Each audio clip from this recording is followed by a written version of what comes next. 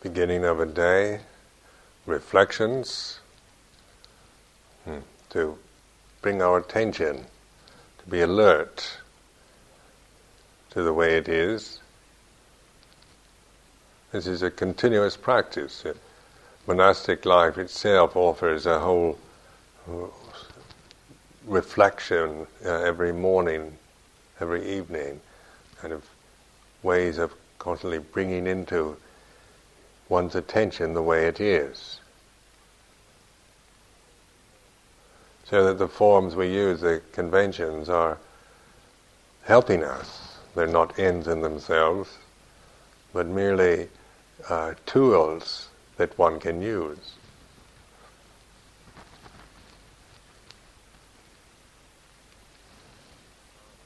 Listening to the silence, and being attentive to that, not sinking into just the mood or the feeling, but rising above that, to listen to the silence. You have to pay attention, you have to give up a kind of indulging in thoughts and moods, feelings of the moment. And in that is a transcending of that. And you see, with moods and emotions, it's easy to sink into a mood because that's what we're used to doing. When we've not trained ourselves to transcend mood, then we sink into it. Either we suppress it, try to get rid of it out of aversion, or indulge in it. But transcending it is acknowledging it, but not believing in it anymore, not giving it a second thought or a second glance, but rising above it. So that we use this silence as a way of transcending the worldly conditions.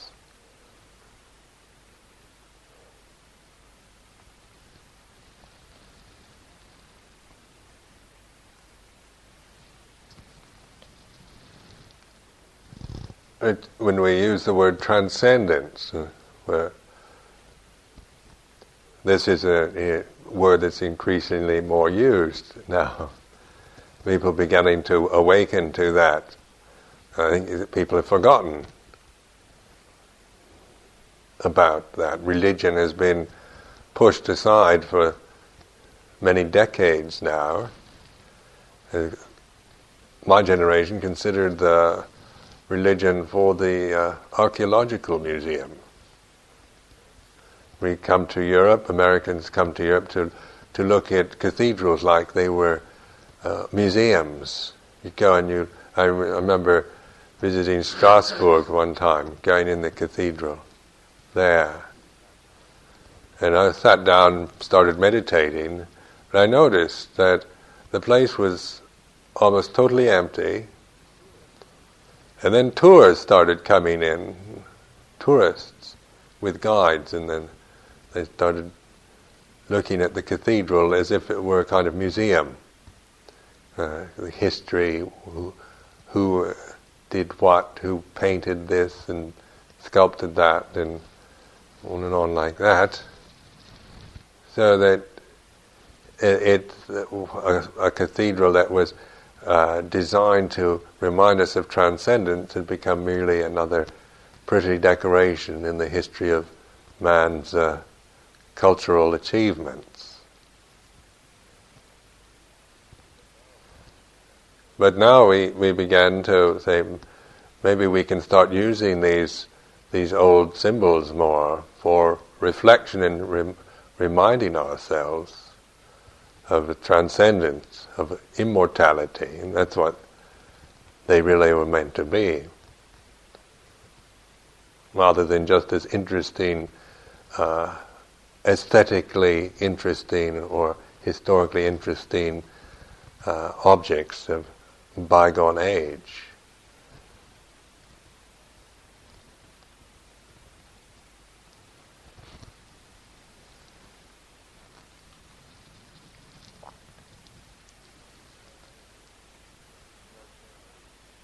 Transcending the personality view. This is difficult one.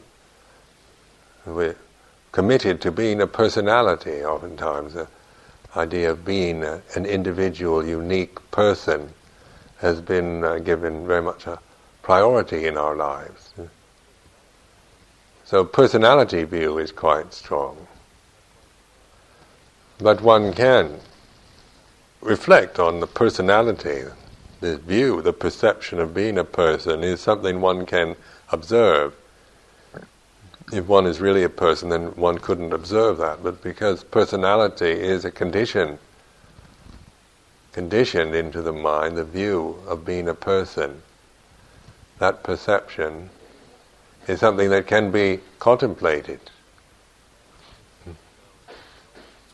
So in order to do this, sometimes I would bring up into consciousness, I deliberately think out my personality, what I wanted to appear like to others.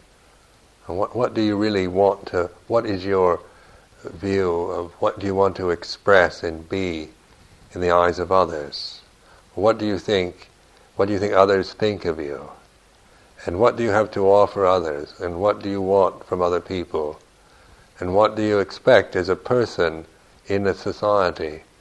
What are your expectations and hopes in the country you're living in, the society you're part of?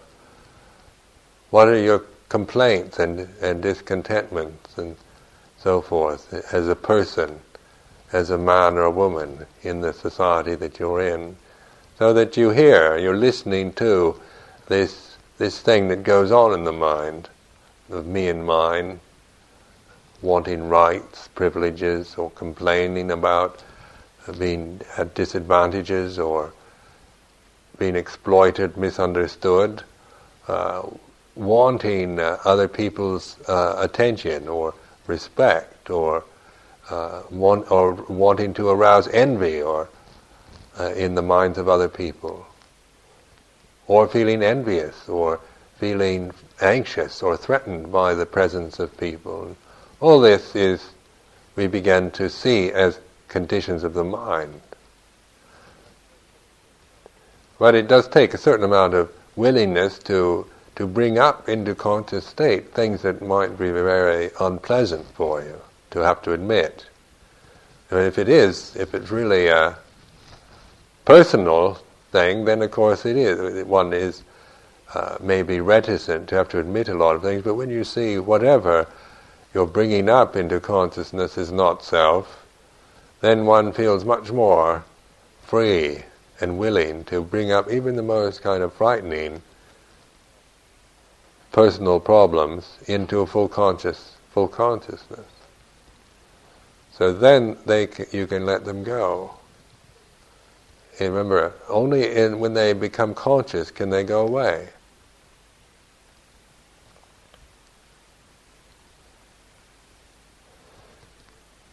Oftentimes in Britain, people have repressed anger a lot. It's considered very ugly to express anger, to show anger, so that one is trying to not do this, and anger becomes something that one has suppressed.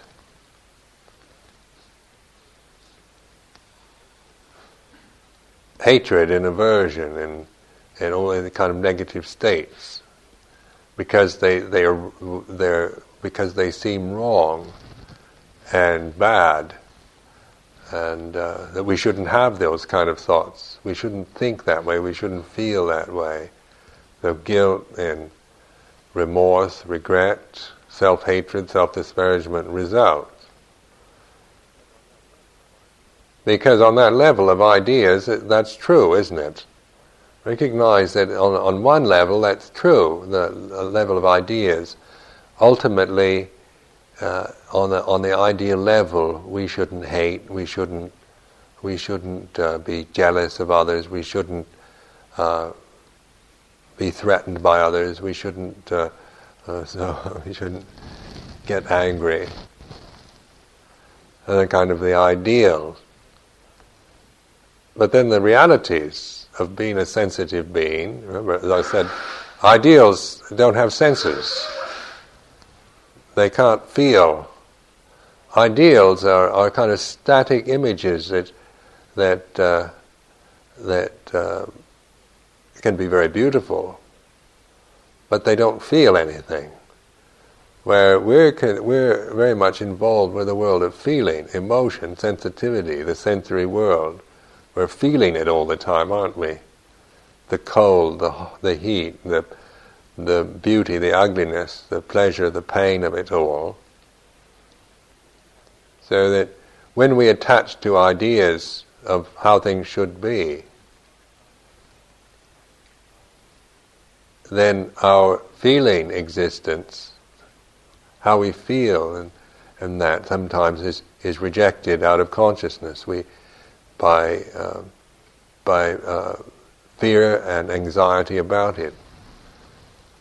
So it is never allowed, it's never admitted into consciousness.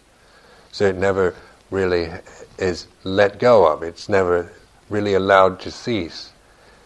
You develop a habit of repression. And repression, it means that your repression conditions is opposite of having to, it will arise again. This is the interesting thing. As long as you're alive and you're not letting things go, then things that you're trying to get rid of will always come back on you. Annihilation brings back birth. So whatever you're trying to kill off will come back. That's why suicide is a total waste of effort, because you'll have to come back again.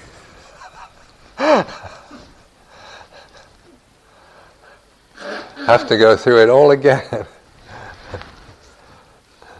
That's why in wisdom we bear with this mortal coil till it dies naturally, allowing it to die in its natural death, whatever way it goes, as long as we aren't out of aversion and hatred of it, making it, annihilating it.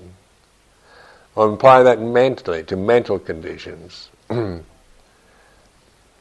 As long as you're busy annihilating things, it's suicide, isn't it? You're actually killing things, but they keep coming back.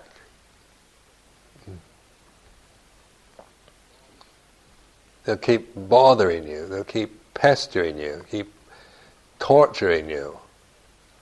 Whatever you suppress out of ignorance, aversion, they'll keep torturing you till you allow it into consciousness, which means you're letting it be as it is, bearing with it, and allowing it to go away.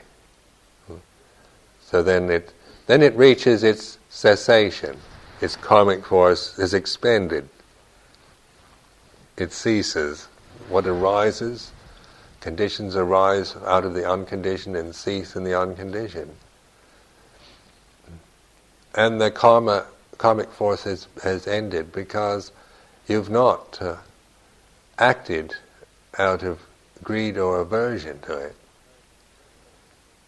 So it's when we live more in this consciousness, when we use consciousness for allowing things to cease, that our karmic problems start fading away. We begin to experience cessation, and in cessation there's peacefulness. When you keep practicing like this, you begin to really have a very peaceful mind. The mind naturally is peaceful. It's in its natural state. Unconditioned, as an unconditioned, it is truly peaceful, still. That's where intelligence is, where things manifest. In a human being, when there's no self, when there's no ignorance, then what manifests through these human bodies is metta, kindness, karuna, compassion, mudita, joyousness, and upekkha, serenity. Now these aren't personal anymore, are they? These qualities are what we call the divine qualities. Now the earth qualities are the body, isn't it? The earth condition is the body. So that has its karmic force, and when it's time for this body to die, it dies. And while this body exists, when there's no self, when there's no ignorance, no attachment, then the divine manifests through these earth conditions, the bodies of human beings. So when we say divinity, or that which is divine or celestial, which is truly beautiful, can manifest through the human form. And of course there are human beings who do this, the selfless human beings, the enlightened beings, then are that very kind of condition which manifests the divine onto this planet. And that's why it's a blessing. Human beings can be great blessings to this planet, to all sentient beings. Or we can be nuisances. I think we tend to be more like that these days, causing endless problems.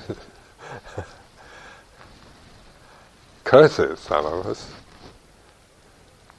Absolute curses. But this is not the way it has to be.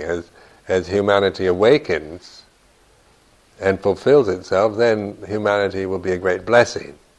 Because it's through these kind of earthbound, limited bodies and minds that divinity can manifest, can appear onto this earth and bless all beings. Now really contemplate this when there is no self, when there is just clarity and purity, brightness.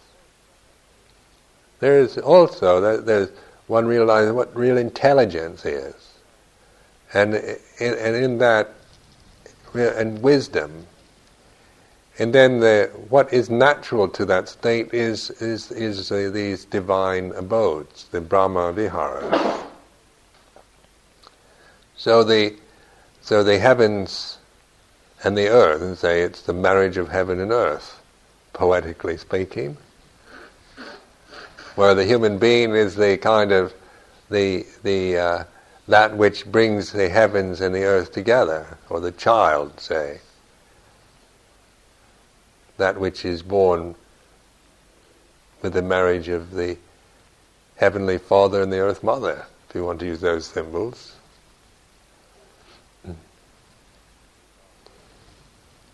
These are religious symbols, aren't they? Dating way back, who knows when. Because these symbols are are tools that we can use to remind ourselves. Symbols are that's what they're for. They're to be contemplated, not to be grasped.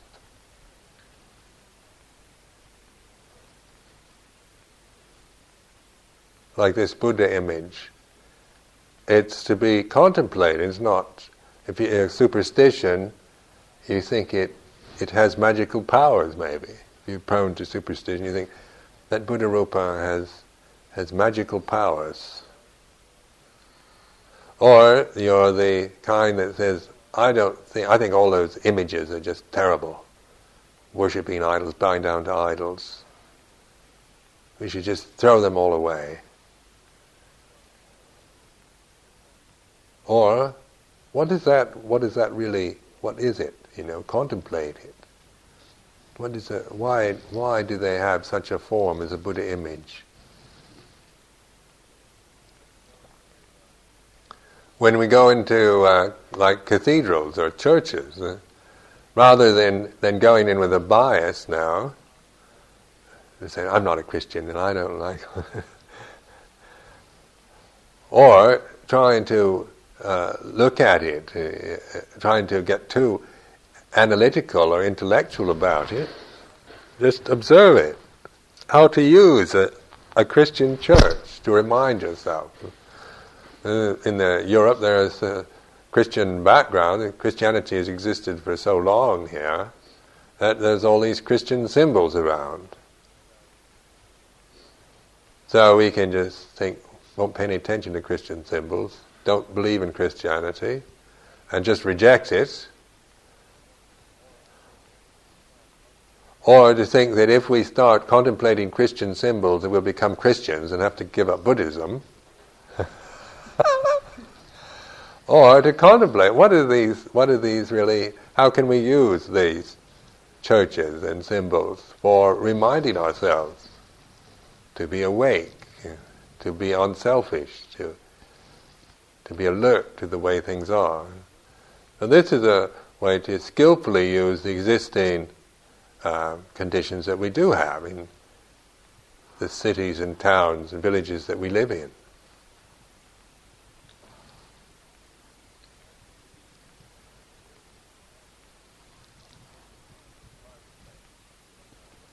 My reflection, for example, on churches in England. And there's something very satisfying, very pleasing when you're driving along in the English countryside and you see a church, or somehow the old churches in the villages, their presence there is something that I find very pleasing, something very kind of reassuring. It's a beautiful form, isn't it? It's the church, the old European church, is a form that kind of fits into nature. It's one of the more beautiful kind of creations of human beings. Because most of the churches, they were built out of that sense of devotion. They weren't just kind of egotistical creations. Also their form, the sense of a steeple in that, something that's pointing upward. Where you notice so much of modern architecture is very squared off, kind of big blocks on top of blocks. And in London, where you see so much, the modern buildings are merely kind of building blocks on top of blocks, squares on square. Everything's kind of squared off, earthbound. So they don't inspire the mind. When you see the modern buildings, banks and insurance buildings and so forth, they might be very impressive in their kind of solidity and they give that feeling of being very solid. But they don't inspire the mind. There's nothing in them usually that, for the most part, to me anyway, that brings any kind of inspiration, in the sense of looking upward. When we lived in Oxford, we used to go on alms round in the colleges. Sometimes we'd walk down to Christ Church College, down by the river, and we'd look up at the skyline of Oxford. And that old part of Oxford, it doesn't have any high-rise buildings in it. So all you see is a skyline from the river of church steeples. And actually it looks like a celestial city. You can see the kind of vision that probably created such a place of building a celestial city. It has that kind of feeling about it. Look at all the kind of church steeples on the horizon. The same in Thailand. When you've ever been to Thailand or lived in Thailand, the Buddhist temple, the Wat and all that, there's something when you're traveling in Thailand to see the Wat, the monastery, the temple, is something reassuring. Something that is a beautiful thing that humans have created, rather than an ugly thing. because this is what people's aspiration goes, their religious energy.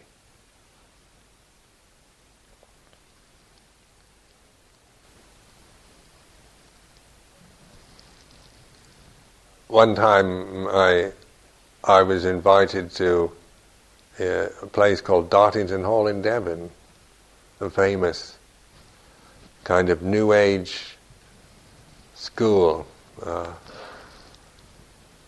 quite famous in Britain.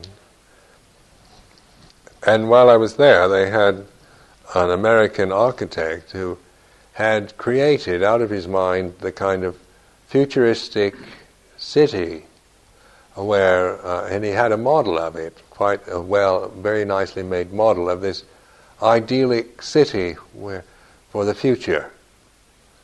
Very, with great kind of the aesthetic values were very important. So everything was done to a very high standard of beauty, refinement in form.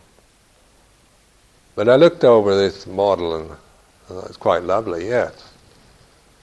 But I said, what is at the center of this city? And he said, the coffee shop.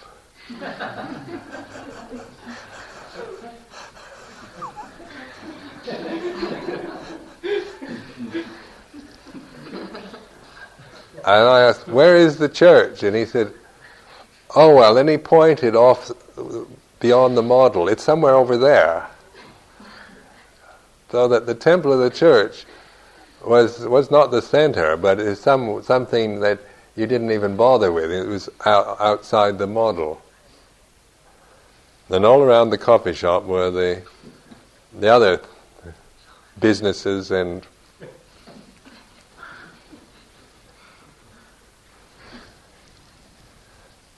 that's significant, isn't it? That to people like on that level, creating the perfect city, it's an ideal, isn't it? This kind of idea for an architect, maybe creating this perfect image of a city where you can actually build a model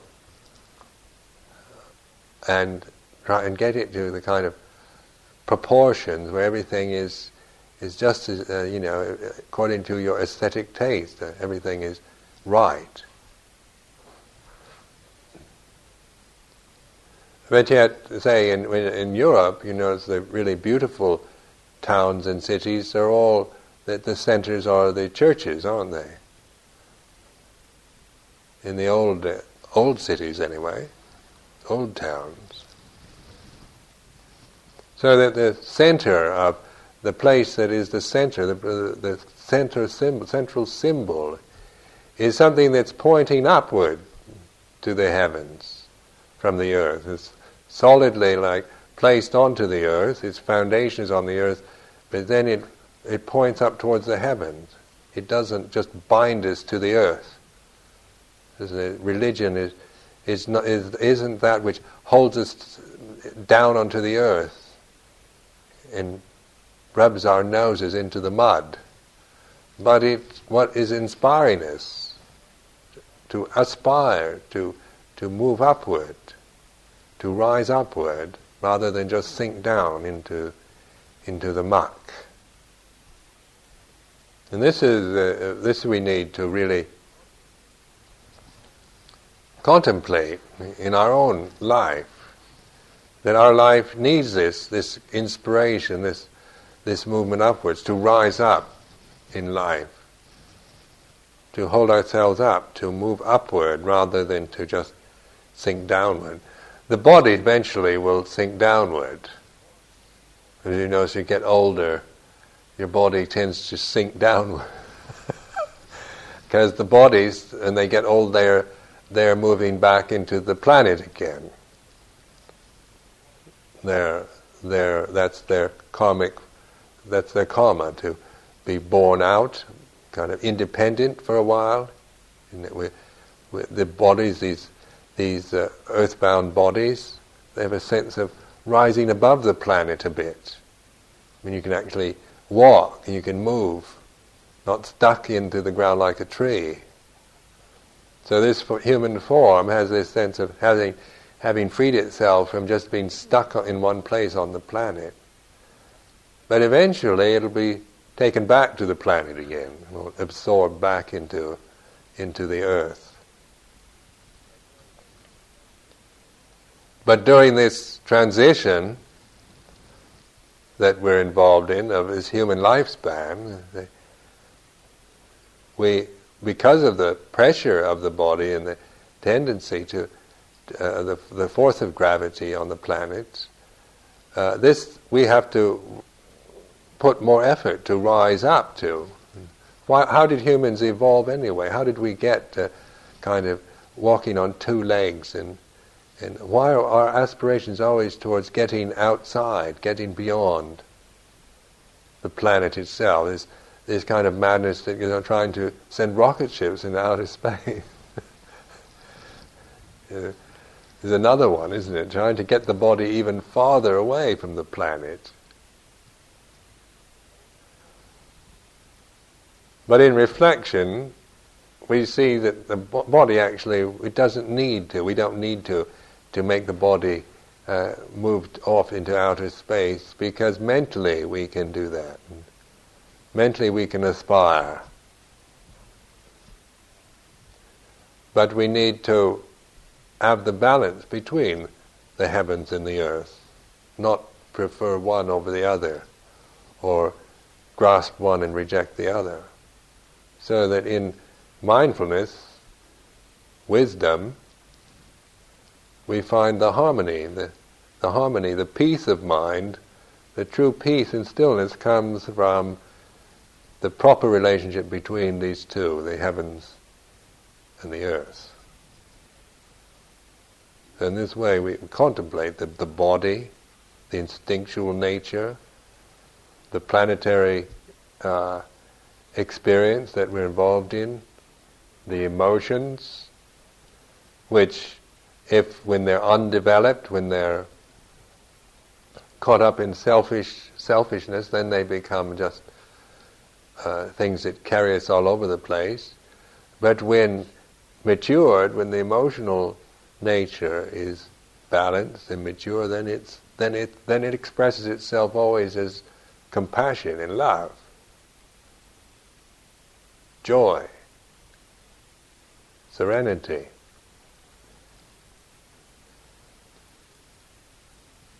And then that supreme intelligence of knowing, wisdom,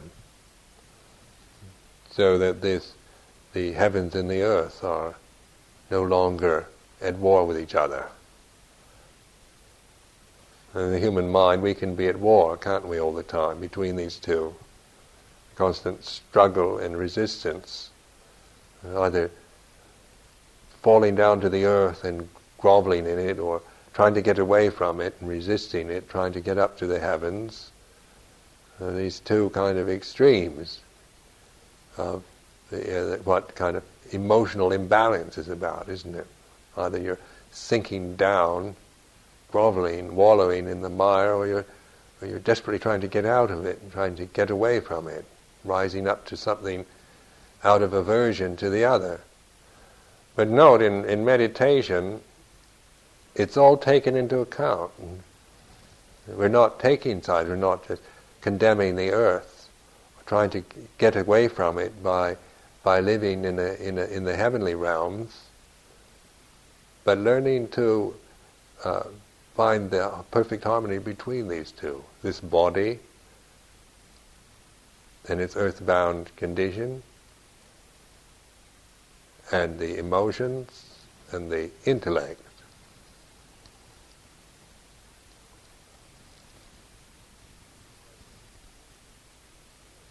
So the things that we experience on the visual plane, hear, and all sensory experience, then we start contemplating in this way.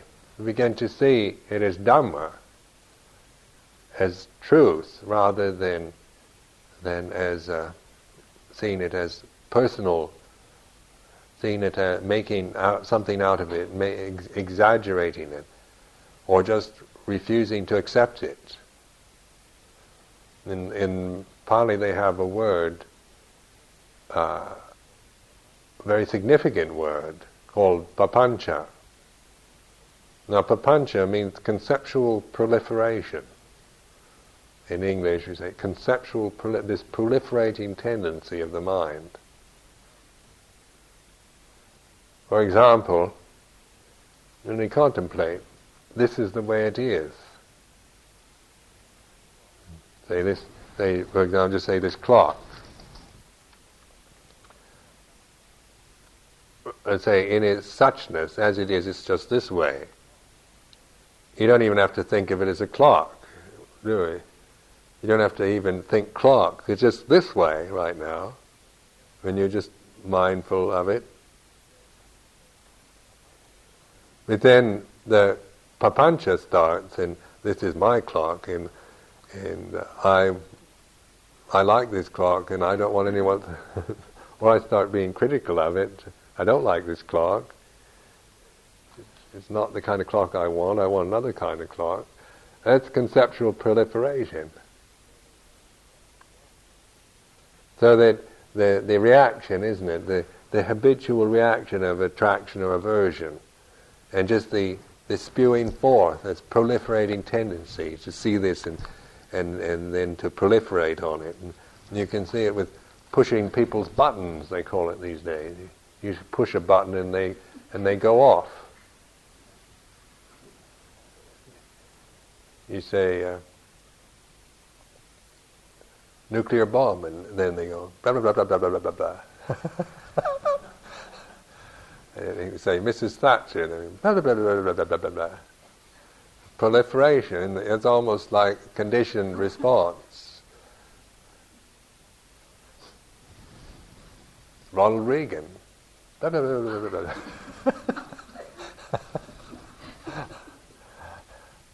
That's conceptual proliferation. Some people you can push a button and you one moment and they'll go blah blah blah blah blah blah, and then you go on to something else. Then you push the same button and they'll say, and the response will be the same.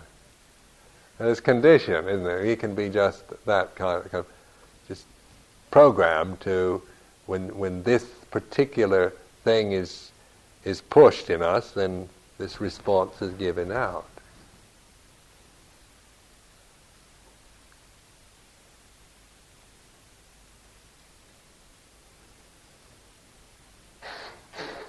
Remember one amusing when I was had only a few years among somebody came. This was during the Watergate scandals in America.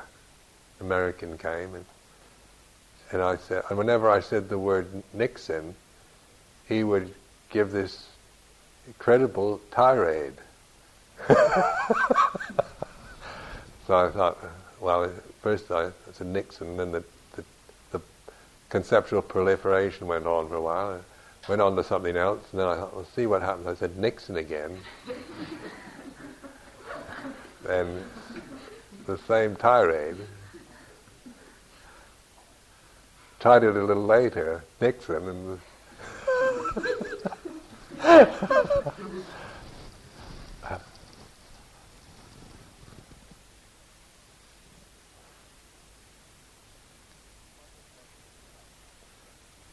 contemplate yourself, like when you're really empty.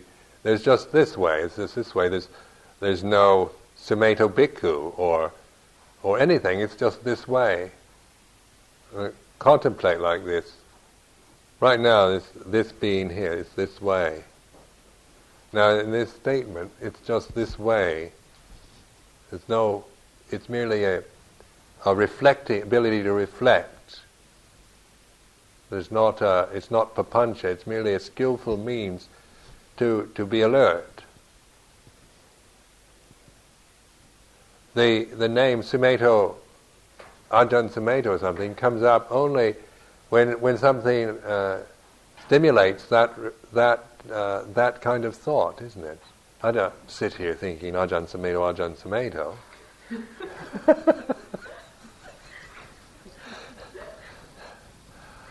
Or a Buddhist monk, or things like I'm a man, or an American, or whatever. These things these things they come according to other conditions.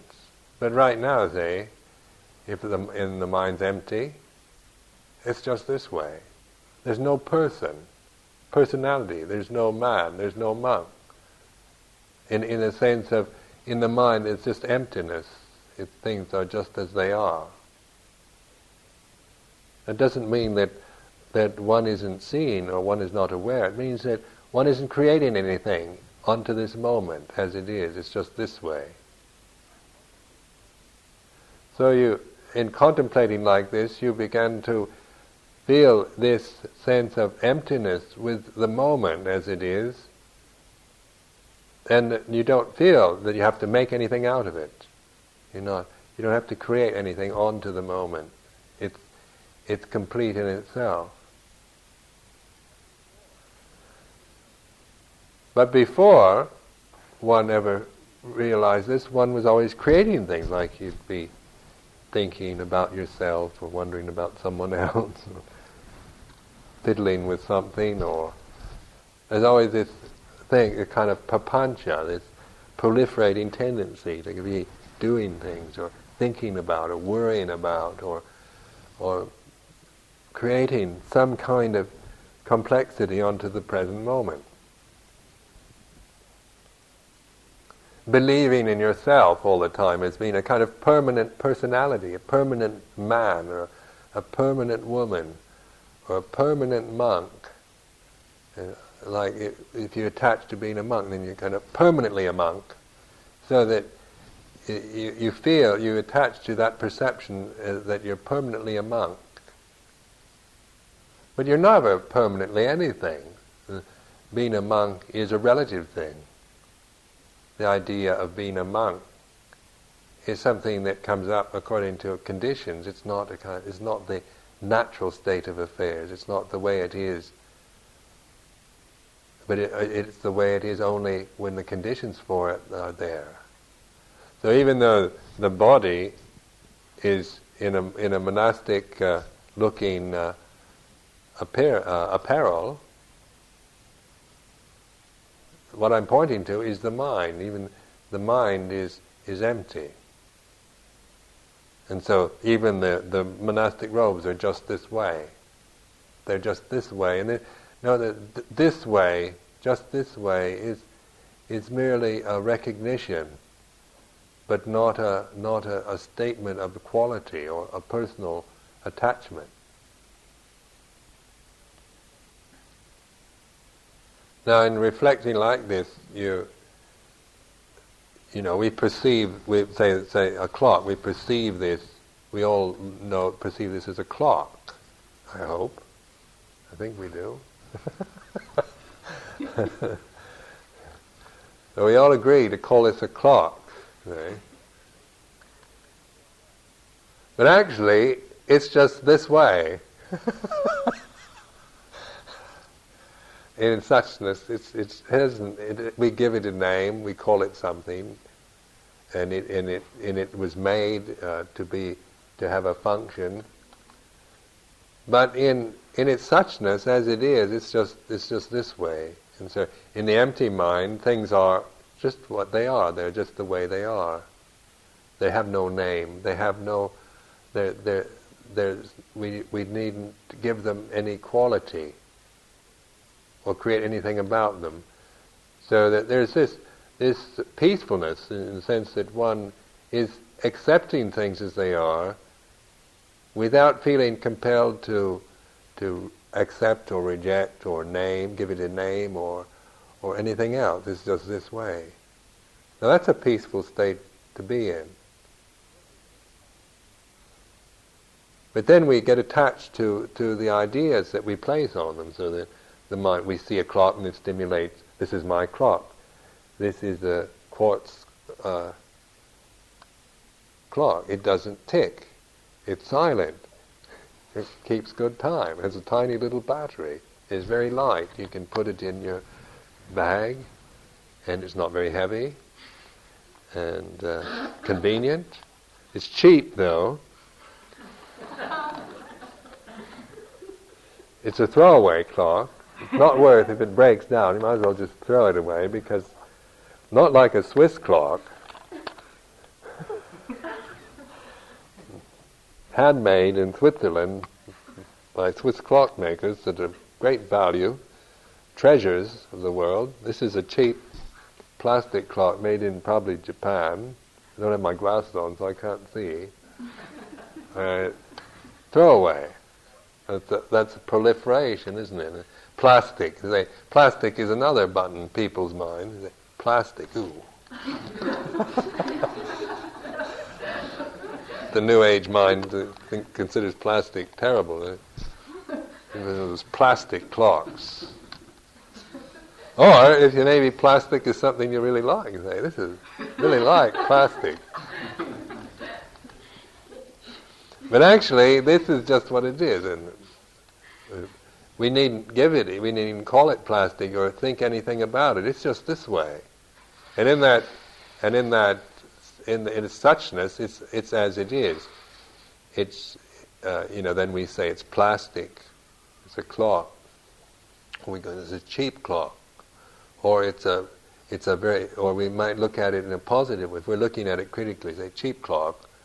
But if we look at it in a positive way, it's a very light clock, and it keeps good time, and it's not expensive, so you don't worry about it. If somebody takes it or it breaks down, you don't feel tremendous sorrow. Or if it were a really valuable clock, if it was something with jewels in it and all that, then you'd have to really be careful. Okay. Because the expensive buttons have been pressed in your mind. This is something really worth something. There's an amusing story about the Sangaraja of Thailand, and he likes to tell his story about himself, the Supreme Patriarch of Thailand, and he was invited to China several years ago, and so a kind of an official visit to China, to Peking, and of course they gave him nice presents and whatnot. So they gave him a beautiful teacup, Ming, very valuable, very beautiful old kind of porcelain teacup. And so the Sangaraja said, when they gave that to him, then he became very concerned about this teacup. And all the way back to Thailand, he says, now, when they boarded the airplane, he said, now be careful, put the teacup in a safe place.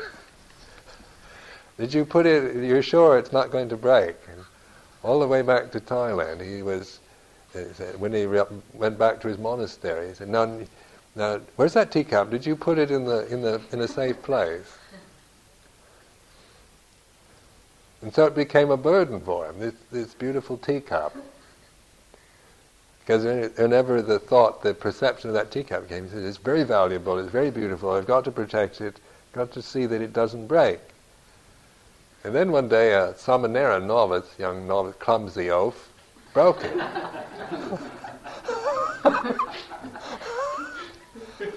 So the novice was frightened. He thought, oh, Sangaraja is going to really be upset. So he went and he said, sir, the teacup is broken. And the Sangaraja, oh, thank goodness.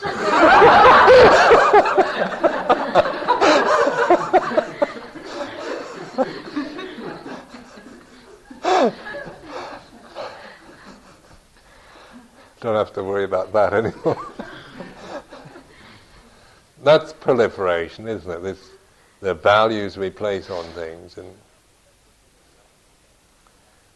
now, conceptual proliferation isn't bad. I'm not condemning that, but to know it, because to give qualities and names can be a very skillful thing to do, and to take care of things is be mindful. This can be a skillful, mindful experience, or a mere obsession.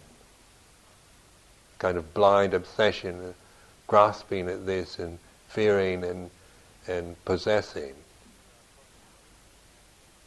But in our contemplation now of Dhamma, we're looking at the mind, the kind of conditions and the predicament that we have as being a human being. They're not condemning anything or saying that we shouldn't proliferate or shouldn't have any. We shouldn't care about a beautiful old porcelain tea cup. We shouldn't. It shouldn't make any difference. I'm not saying that, but we can use this human situation and its absurdities for reflection. We learn from it. And pointing out in this way, this is the way it is. This is just what it is. It's just this way. And then, as we abide in that state of emptiness, we're still looking. We can still see it. We have a name for it if we need one. But it's beginning to see it without this need to make anything of it, to compulsively go on about it. So when we do that, even with our thoughts and names and loved ones and all that, we begin to have space around the things that we love and like too. They're no longer going to harm us or be great burdens to us if we can see them in their suchness. Then the beautiful things and the love we have for others and all that is in a perspective. It's not an end in itself. It's not something that we proliferate endlessly about and worry about and create a problem about. So you're freeing yourself from suffering by seeing things as they really are, which means that you're still with them, but you're not suffering from them. You know, it's like say when you're young and you fall in love for the first time. You fall in love with somebody else. And you're naive and you don't know what to do. So you do it all wrong. You have this feeling, say for the first time, that you want to give yourself to somebody else, a kind of pure feeling of total unselfishness at first. Say that really wonderful thing we call love is experienced in a moment maybe of wanting to become one, totally give ourselves to someone else, unselfishly. But then because of lack of wisdom and all that, we tend to start, because we like that's such a beautiful feeling, a beautiful experience, then we start grasping at it. We think, now if I own that person,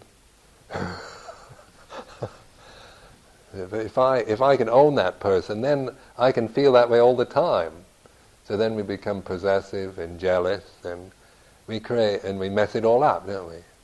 What was at one moment a very pure, unselfish experience becomes a very selfish, demanding, grasping, horrible disappointment.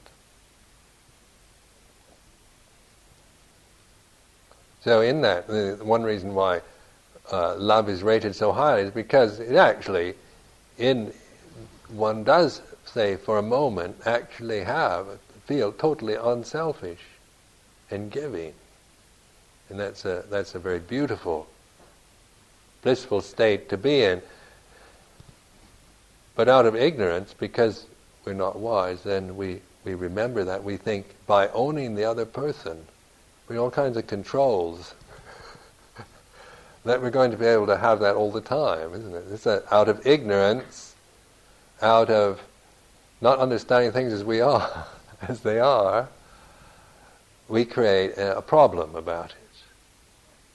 And so that problem makes it into a burdensome thing, into a horrible, disappointing, heartbreaking experience.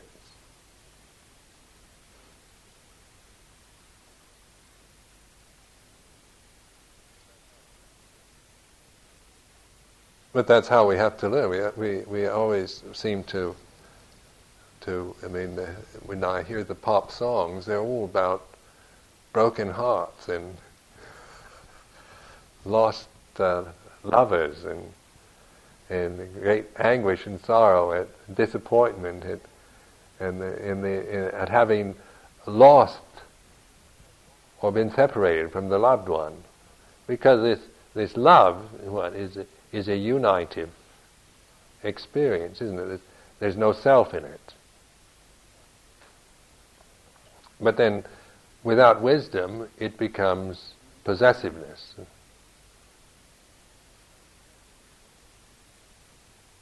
It's like when we see some beautiful object, say just a material object. That sense of the true kind of experience of enjoying its beauty is from a pure place. Something in us is fully with that beauty. But then out of ignorance, we want to possess it. I want it. So then it's covetousness.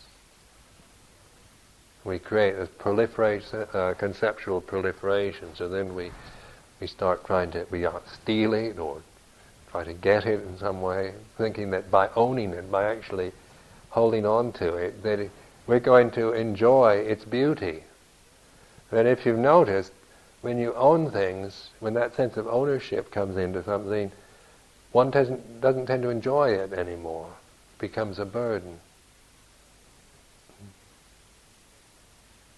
Because that true enjoyment can only come from an empty mind, when there's no demand, when things are as they are, and the sense of me and mine has not arisen yet in regard to it.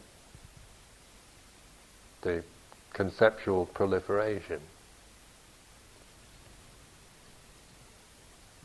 So note this in your own experience, because you can be aware of this. This is bringing into your consciousness now the way things are, and then you can be aware, you have something to work from, you begin to know the habit tendencies that you create onto anything, onto yourself, onto someone else, onto the world. That you have a clear understanding of this is the way it is, and then the papancha, that which we create, that which we out of ignorance. Papancha is the stuff we create out of ignorance.